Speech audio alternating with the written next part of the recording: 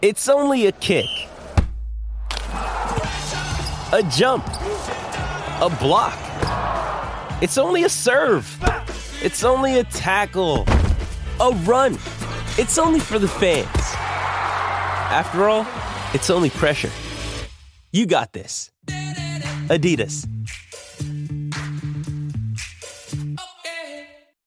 630 CHED Inside Sports with Reed Wilkins. Weekdays at 6 on 630 CHED. Hour number 2, 630 CHED Inside Sports for this Tuesday underway. Thank you very much for tuning in tonight. Dave Campbell and for Reed Wilkins for this entire week. Reed will be back on the 21st of December, which is this coming Monday.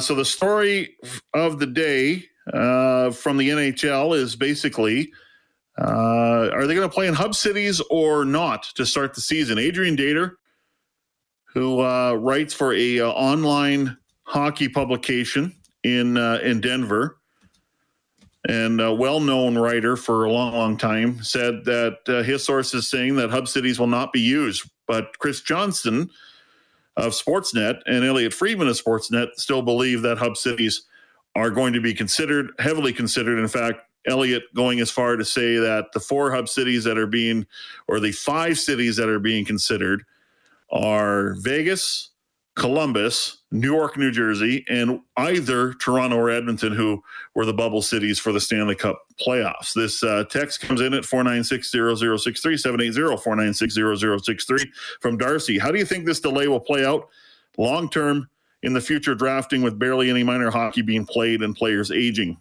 I think it's a concern, obviously, when you have your major junior leagues not playing. The Quebec League started. They had to shut down in late November. They're hoping they can start in January. We don't know when the WHL is going to start. Ontario Hockey League is going to start hopefully in February. Of course, they have to implement body checking again. Anyway, that's another topic for another time. But yeah, it's a concern. You know, you look at the CFL. They have 132 players opt out in U Sports, which is a high number for the 2021 draft. So they're going to heavily look to the NCAA, the 9 teams. Now, you would like to think that you would think the NHL is going to look to the NCAA too. But I mean, you have 31 teams, and you got to fill. You got to fill draft spots, and you're not going to do it with NCAA players. So you run the risk that you're not going to have a lot of data on some players. It's going to be kind of old data, but that's just the way it goes. Before we bring in our next guest, some CFL news today. The CFL released their list of players eligible to opt back into their contracts. If you remember back in August, shortly after the CFL season was canceled, the CFL allowed a 7-day window for players currently in CFL contracts to opt out for NFL opportunities. You could opt back in. So 2 players from the Edmonton football team are eligible to opt back in. That's linebacker Javon Santos-Knox and quarterback Troy Williams. And if they do opt back in, they'll be pending free agents for 2021. Free agency begins February 9th. I goofed earlier and thought they did opt back in, but they did not. They're eligible to opt back in. And Santos-Knox hampered by the final game of the 2018 season, as you remember, as he was a member of the Winnipeg Blue Bombers, just played 3 regular season games, 2 games in the playoffs. In those 3 regular season games, 13 defensive tackles, 1 quarterback sack, 1 special teams tackle. Williams played a bit in 2 games during the 2019 season, 15 passing yards, 1 interception, and 26 rushing yards. But we're getting a lot more signings today. The Alouettes signing some players today. Mary Alford and David Menard. Braden Schramm signed with the Saskatchewan Roughriders. They made some moves, and they really made some moves yesterday. Talk about that and just general CFL stuff is a man I used to work with here at 630 CHED, Jamie Nye from CJME Radio, host of the Green Zone in Regina. Jamie, how you doing? Very well, Dave. How's it going? I'm doing very well. Now, how many years did you do sidelines for us with Halsey and myself? Oh, my goodness. My 2 or 3 years? my final season was 2008. So whenever you started doing color from the sidelines, that's when I took over on the sidelines. So yeah, so 06, 07, 08. So 08. So 06 was memorable because the long playoff streak of the team, the Edmonton football team, 34 years, ended. And 07 was interesting. 08, they were not too bad. Now, part of your role, I'm sorry if I'm bringing this up, and I don't mean to make light of it, but, it's been a long time now. Your role at halftime was to interview head coach Danny Maciocia. That was a treat. There was a distinct difference if the Eskimos were up. Sorry, I did it again, but that's what they were called back then. If the Edmonton football team were up at halftime or not. It was the tale of two men. And actually, it got to the point, Dave, if you remember, that I started getting players at halftime instead of Coach Danny Maciocia because he was so thrilled with doing that halftime interview with yours truly. I remember one game Cameron Wake and the BC Lions were in, and Cameron Wake got 3 sacks in the first half. Like, he was dominant. And I asked what I thought was a fair question was, what kind of scheme can you bring an extra guy in to help block Cam Wake? And he just said, we just block better. That was his answer. We just need to block better. I'm like, all righty then, Danny. But, yes, most coaches are a little short when their offensive line gives up 3 sacks to one guy in the first half. Yeah, that's a very good point. Well, we had a lot of fun back then. Is there a memorable game from that era that you remember? Your time on the sidelines that really sticks out? Stiegel's gone. Milt Stiegel gone was the call from Brian Hall way back when the Edmonton football team saw Kevin Glenn hit Milt Stiegel with no time left for like a 105-yard touchdown at the end of the game against the Bombers. That one, I actually have that clip saved. I play it from time to time on my show in Saskatchewan from memorable moments in the Canadian Football League of Milt Stiegel going the distance on the final play of the game as the two defensive backs ran into each other. This wasn't Greg Williams. This wasn't Greg Williams calling zero blitz on your Las Vegas Raiders with 5 seconds left. They actually, I think it was a 5-man pressure from Rick Campbell, the defensive coordinator at the time, and K.U. Craver was the defensive back on Stiegel and played it so terribly that if you remember, Malcolm Frank, who was the corner at the time, he bailed off of his receiver to help K.O. Craver, and it just was a disaster. And then Milt Stiegel is gone down the sideline. I remember that. It was a terrible game too, Jamie. It was one of the worst games I've ever called in my career. It was terrible. Well, it was at the end of the game, the post-game interview, and I remember asking for Ed Hervey, and this was before that play happened. And Ed Hervey, so the play happens, the game is over, and I think Molly Campbell was working for the team at the time, if I'm not mistaken, and they were looking for Ed Hervey to do the post-game interview. And they're all looking around, and the players are almost all off the field, and I turn around, and I see Ed Hervey sitting on the bench with a towel over his head. And I looked at the PR department. They looked at me. We shrugged as Ed Hervey got off the bench and started walking towards me.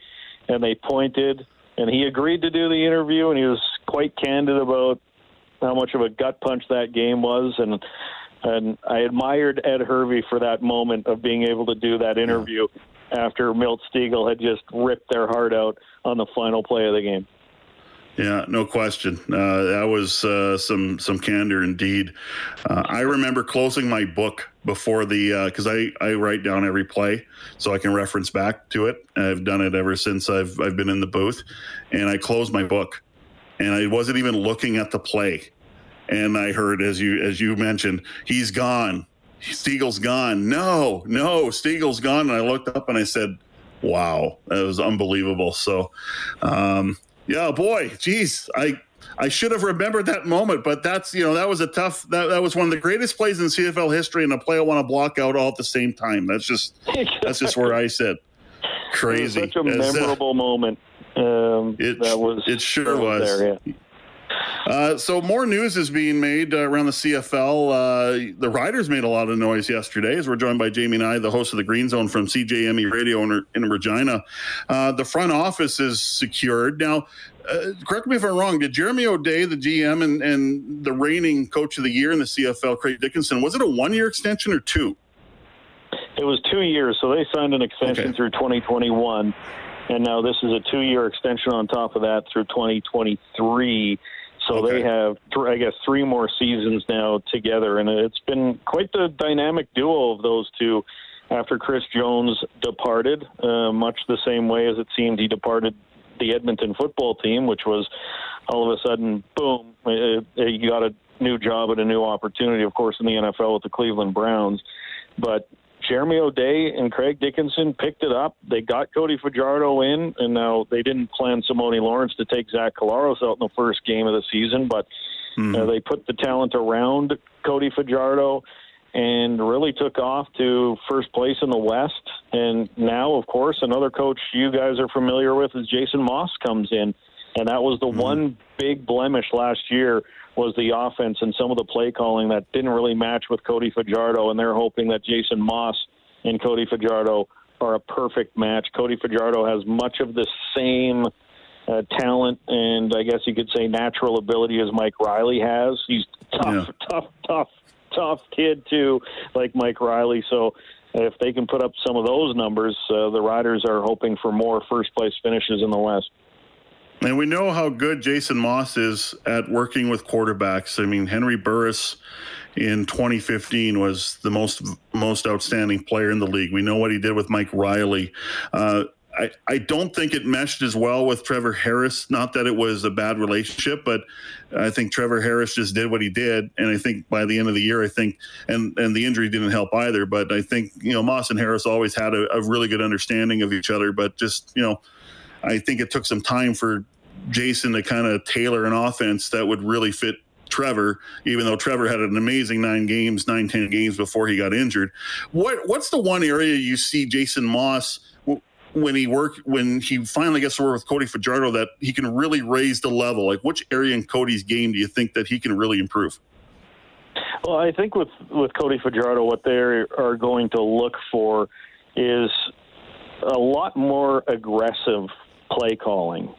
Stephen McAdoo was pretty passive. He liked to run the ball and dink and dunk and things like that. But with Shaq Evans and Kyron Moore, if they re-sign, which I'm assuming many of the free agents will with their own teams, they can have a big play explosive offense. And I think that is the area where they're looking at Jason Moss to get a little more explosive play, to be a little more aggressive on offense.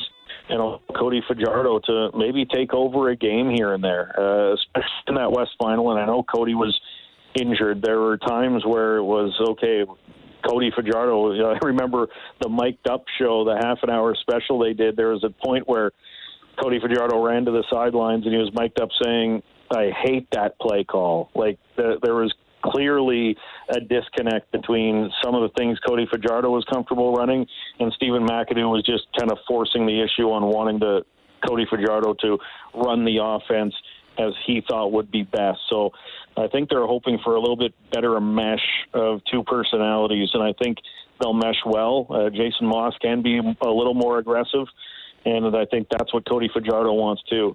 He has kind of that gunslinger mentality in him, but it's got to be careful because too many turnovers, and you start to think, okay, are they being a little too aggressive?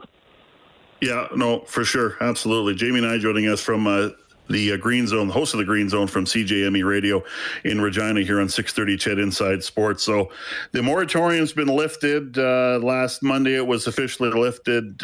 Teams can re-sign their own free agents. It's been slow for some teams. It's been a little bit quicker for other teams to re-sign players. It's just kind of it's exciting that now we're getting football news, that we're getting signings, but it's definitely a pullback kind of year because of COVID.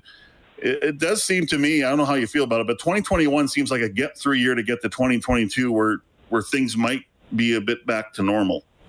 Yeah, that's what it feels like. It feels like 2021 will be we need to play just to get back in living rooms again, and hopefully at some point get people back in their season tickets at Commonwealth Stadium or Mosaic Stadium or wherever else. So that's what it feels like to me too. And I think some of the teams are slow. I think the Riders have been slow because you look at their free agents, and there's a lot of Solomon Elimimian and Charleston Hughes and Shaq Evans who got a raise, and Kyron Moore and William Powell. There are some probably higher-priced Americans who are used to a certain... Jewelry isn't a gift you give just once. It's a way to remind your loved one of a beautiful moment every time they see it. Blue Nile can help you find the gift that says how you feel and says it beautifully, with expert guidance and a wide assortment of jewelry of the highest quality at the best price. Go to BlueNile.com and experience the convenience of shopping Blue Nile, the original online jeweler since 1999. That's BlueNile.com to find the perfect jewelry gift for any occasion. BlueNile.com. Salary structure, and Jeremy O'Day was open yesterday to the media that he is asking players and has to take pay cuts. We saw Vernon Adams, the report was that he took about a $40,000 haircut on his salary to play in 2021 with an extension and a restructuring. So I think those uncomfortable conversations have to be had, but they're reality. Without having a season last year there's some players who might have to take a few grand pay cuts, and that'll be a little harder to negotiate than maybe some of the guys who are coming in on rookie deals. Jamie, as always, good to have you on the show, man. Anytime that we get a chance to talk to you, and it's usually Reed that does, it's always very entertaining, and we appreciate it again. And thanks for the little trip down memory lane and rubbing the Milt Stegall play in the faces of Edmonton football team fans. So, it wasn't so much that it was a play against Edmonton. It was just so memorable of Halsey screaming in my headset on the sideline, "Steagall's gone! Steagall's gone!" It was, but man, was that a quiet stadium for about until I left about an hour after the game ended. That was a quiet stadium. If there was one game where as you know, when the team loses, you usually have a better post-game show. And that night was a good post-game show. But, man, when you're the guy that has to take the angry calls, it's tough. And you've been in that position many times. So, after Rider games. But, hey, it's a thrill ride. It's fun. So, hey, That 0-9 season start with Corey Chamberlain, that was a heck of a post-game show after that loss in Ottawa when they went 0-9. My goodness, that was something else. All the best to you, my friend. Merry Christmas, great family. We'll talk to you soon, okay? Yeah, right on. Merry Christmas, Dave, to you and yours as well. That's Jamie and I from CJME Radio in Regina.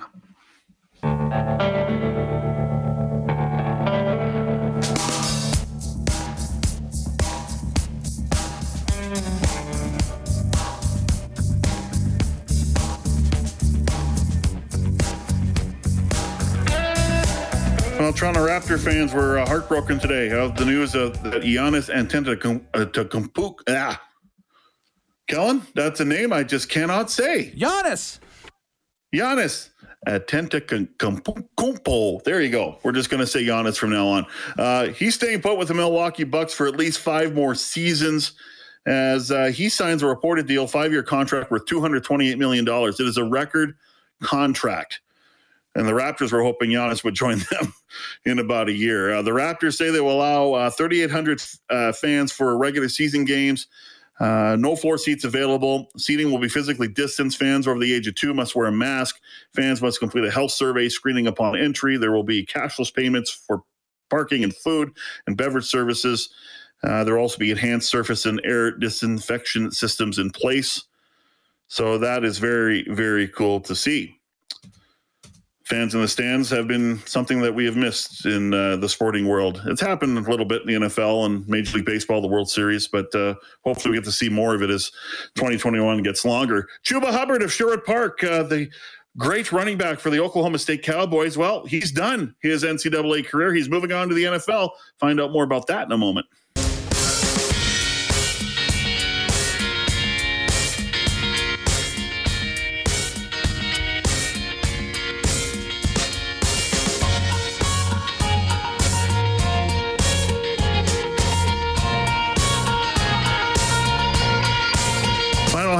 of 6:30 CHED Inside Sports. Dave Campbell and for Reed Wilkins on this Tuesday evening.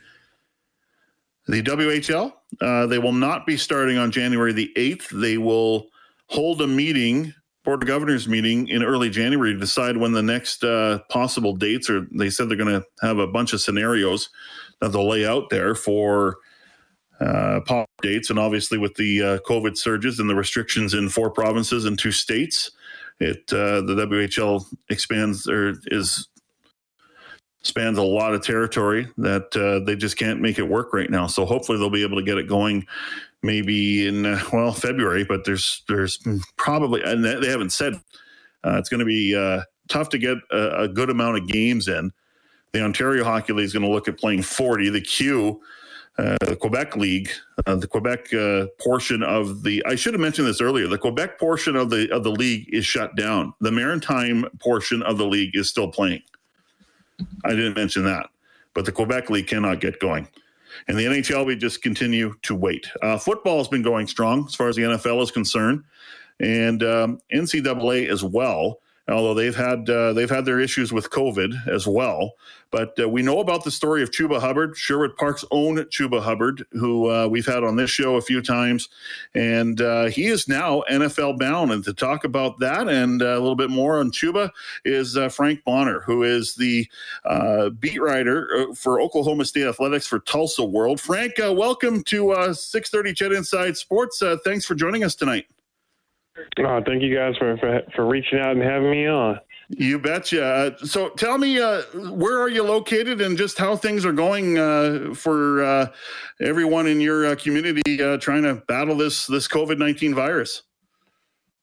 Yeah, so I'm out here in Tulsa, Oklahoma. I've been out here for about a year and a half now, originally from Indiana. And, it's going, and as as far as the virus goes, we are, staying home as much as possible, going out to grocery stores to get food and do essential errands, and that's about it. There still are some people who, may not necessarily be, wearing masks properly and everything like that, but, at least in my community or whatever, at least it seems like for the most part, people are trying to abide by, all of that.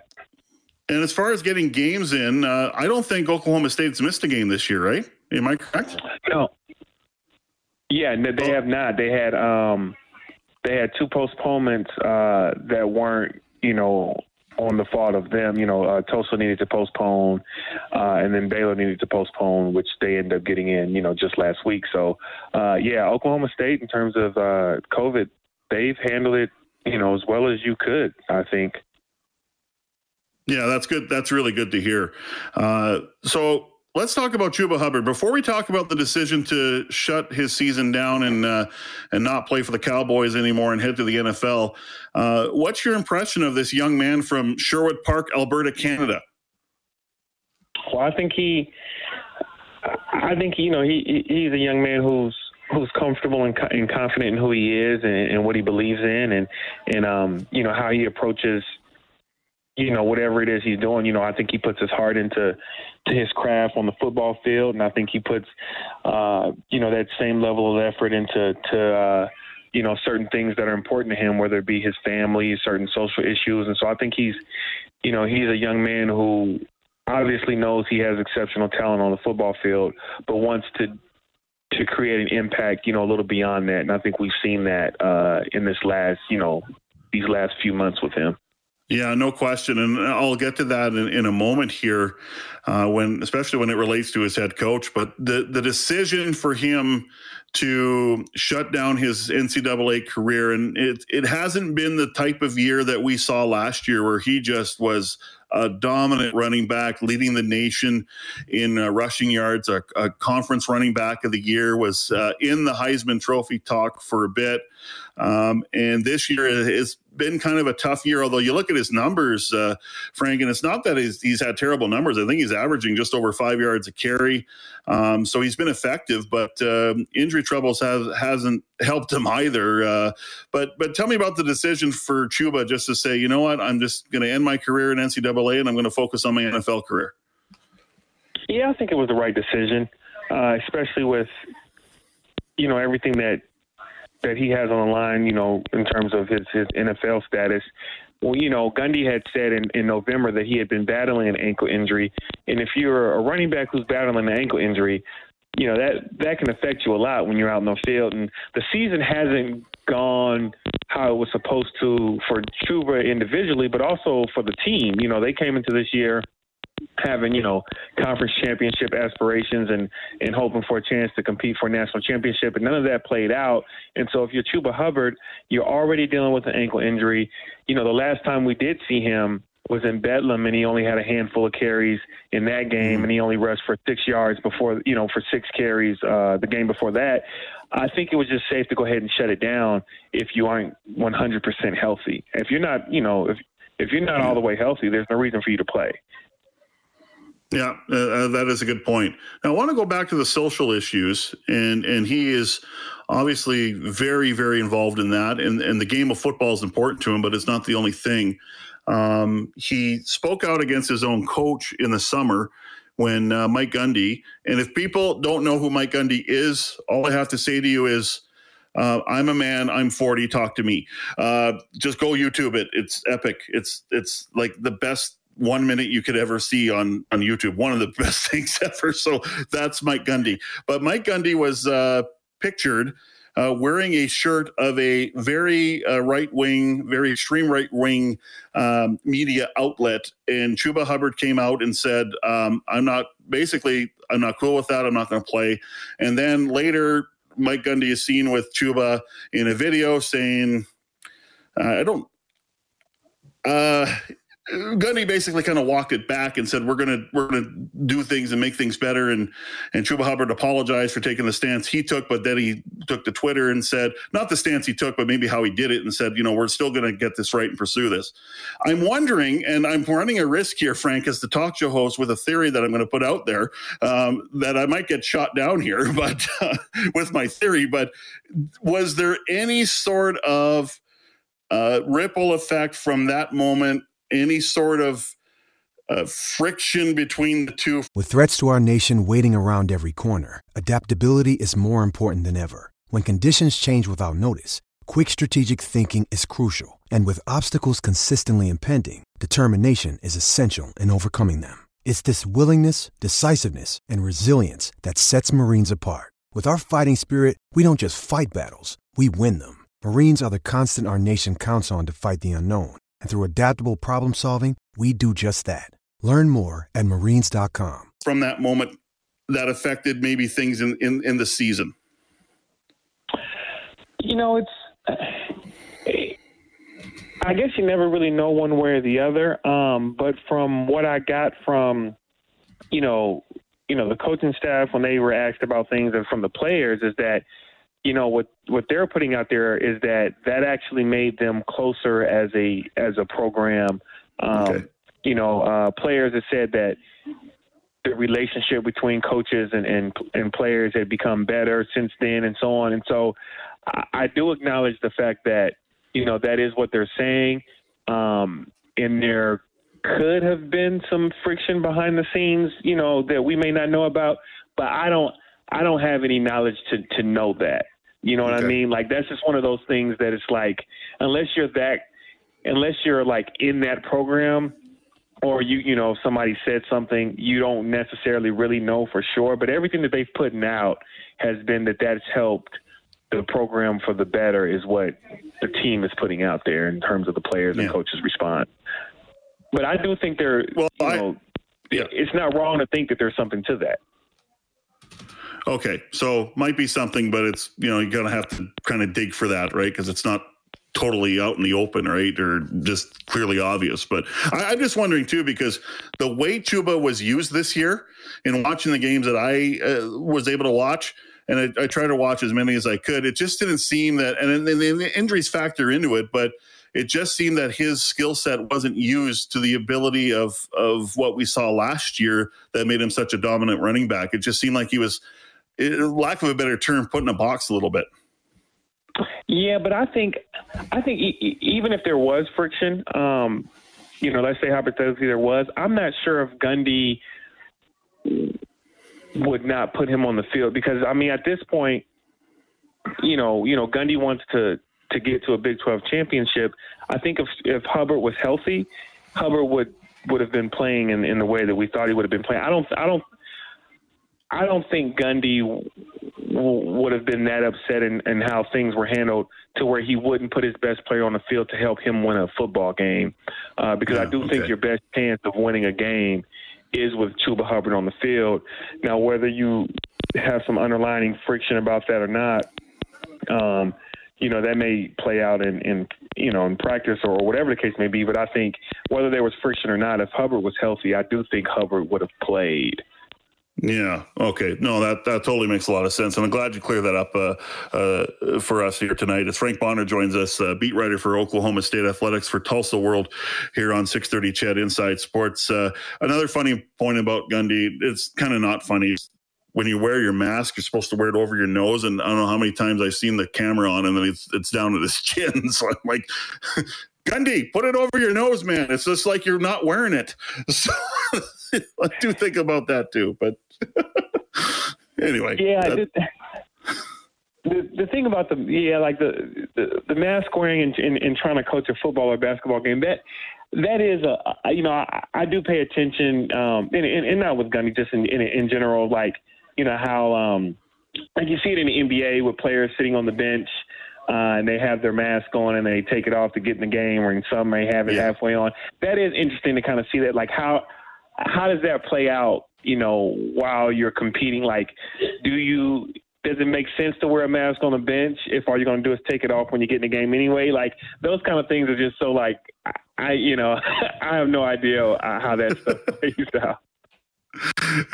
Yeah, we'll move on from that now. But yeah, that's always something I say. Gundy, put it over your nose. Come on now. But yeah, I do understand the communication aspect. Just obviously the NCAA is not as strict as the NFL, who, they've been really strict about this with mask wearing on the sidelines. But anyway, I digress. When it comes to the NFL draft, where do you think Chuba Hubbard might factor in as where he might get picked, which round, that sort of thing? Man, the thing about running backs is you never know how far, like, the running back as a group is going to go or whatever.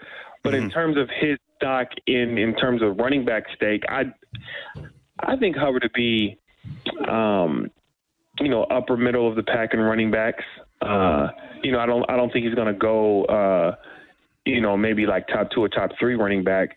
But I think, he'll be in that class after that top 3, I think. All right, and we really appreciate your time, Frank. This is a lot of great info and insight here on Chuba. We have a player that used to play for the Edmonton football team up here in the CFL, who in fact lives now in Edmonton full time. He's married with a couple of kids. Great fellow, former receiver for Oklahoma State University. I don't know if the name of Darius Bowman comes up down there still, but he is a big-time alumni there, and he was named the one of the best receivers of the decade in the Canadian Football League. So I don't know if AD's name comes up there, but he's a proud member of Oklahoma State football. Yeah, actually he holds the record for most receiving yards in a game for OSU, doesn't he? Oh, yeah, I think you're right. Yeah, absolutely. Yeah, and his name actually came up in this last Baylor game because of what Dylan Stoner did. I mean, Dylan Stoner caught 247 receiving yards, and he's only second to James. He's behind James Washington, who's second, and then Bowman is first in that category. So Bowman actually came up pretty recently in this last Baylor game because of Dylan Stoner was, knocking on the door a little bit there. Oh, that's great. He talks about his time in Oklahoma very glowingly, and he actually supported Chuba big time, and he's been a big supporter of him. And they've we had Chuba on our show when he got recruited by Oklahoma State, and Darius called in to give him encouragement and support him, and they've been talking to each other from time to time ever since. So yeah, that's great. AD is a tremendous individual and a great player. So yeah, I'm glad that his name is still prominent down there. Well, Frank, this was awesome. Thank you so much for your time, and I wish you well. Merry Christmas to you and your family. Okay. I appreciate it, and same to you. That's Frank Bonner, Oklahoma State beat writer for Tulsa World, with a little insight on Sherwood Park's Chuba Hubbard, the running back who had a tremendous season last year, best running back in the nation yardage-wise, best running back in the conference, and a Heisman Trophy candidate as well. For a time, didn't make the final cut, but was in the conversation, has declared for the NFL draft. So he is no longer an NCAA player. So, yeah, great insight there. And there's another player I didn't bring up. It's a long name, Kellen. Amen Ogbongbemiga. Okay. And his brother, I remember. Remember him? Okay. His brother Alex used to play for the Edmonton football team. Yes. Yeah. That was what, 6-7 seasons ago, something like that? Or yeah, something like that. Yeah. Okay. So the story is the story that Morley Scott, my broadcast partner on Edmonton football team broadcast here on 630 CHED, he always tells the story that when he types in Ogbongbemiga into his phone, it autocorrects to toboggan. That's outstanding. That's why you turn autocorrect off. There's an option to do that. Yes. Yeah. Just go into settings. I should do that. Off. Yeah. I should do that as well, because that annoys me. No, this is the actual word I want. Okay, 7th time in, I want to throw my phone, but I should actually just turn it off. Or you throw a tweet out there and where you have the word explaining a sentence, it's like becomes like frog or basketball or something, and it's like, no, that's not what I'm saying. But anyway, that's not what I'm saying. Of course, there's no edit button. I always wanted an edit button on Twitter, but then Donald Trump came along as president, and I'm like, no, we don't need the edit button. We don't need it. Anyway, 7:49 in a moment.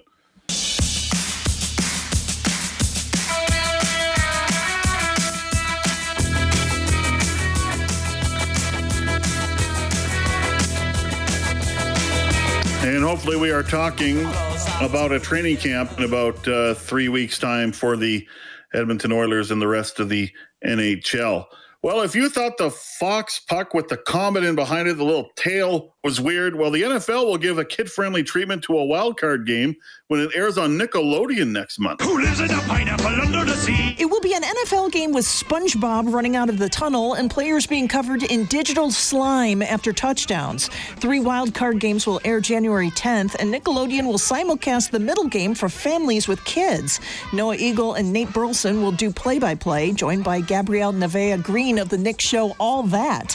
Her co-star Lex Lumpkin will report from the field. The usual game broadcast will run on CBS. I'm Archie Zaraletta. Oh. Dave, you're a father. Yes. Who are these people? Yeah. I don't think SpongeBob would be my first choice either to show my kids. Can you imagine them in a truck having different features? Like, say they overdubbed the ref's mic with SpongeBob's mic. You know, gosh, yes. Oh my gosh. Offside Seattle. You know. And after a touchdown, they should, if whoever gets slimed, they should put in the line from Bill Murray in Ghostbusters. I've been slimed. Yes. That happened very early. The World Junior Hockey Championships, of course, will take place here in Edmonton in the bubble by Rogers Place, 10 teams in 2 hotels. And it'll start Christmas Day, run till January the 5th. Everyone is in their quarantine period. Exhibition games will begin 20th to 23rd. Canada opens up against Germany on Boxing Day. Dylan Holloway, Oilers' first-round draft pick from this year, talked about his role. I'm not sure what exactly the lines are, but I think with my line with Newhook and Peltier, we played together at camp, and I think they're going to keep us together for the first part of the tournament. So I think we're going to be kind of like a shutdown line, potentially going up against like top lines on other teams, and then I'll also be a penalty killer for Team Canada. So Holloway actually had to undergo 2 quarantines. First, when he arrived, because he came from the States, where he's playing in the NCAA with Wisconsin, and 2 other players also coming from the NCAA had to quarantine. And then he was caught in the middle of the little bit of the outbreak that caused the team to go into a 14-day quarantine. And now he's in another quarantine. But he talks about what he thinks he's proven to the coaching staff and the brass. It definitely plays a little bit of a part in your mind when you're quarantined for 14 days. You wish you had that time to be able to go on the ice and show them what you can do. But I think with Hockey Canada, their scouting staff go to a lot of measures to see everybody play. So I think they're pretty comfortable with everybody and what everybody can bring to the table before going into camp. So I think that's what they had to rely on. But yeah, definitely 14 days is kind of a long time, and you kind of worry about that a little bit. But I'm just happy that I made the team. So just a few more days for all the teams to complete this quarantine before they can resume preparations for the upcoming World Junior Hockey Championships here in Edmonton. WHL delaying their start, will not start January 8th, their 2020-2021 season. Don't know when it will start. We'll have a Board of Governors meeting in early January. NHL discussing whether they will use hubs to start the season or maybe not. Studio producer is Kellen Kennedy. My name is Dave Campbell, and for Reed Wilkins this week. Have a great evening.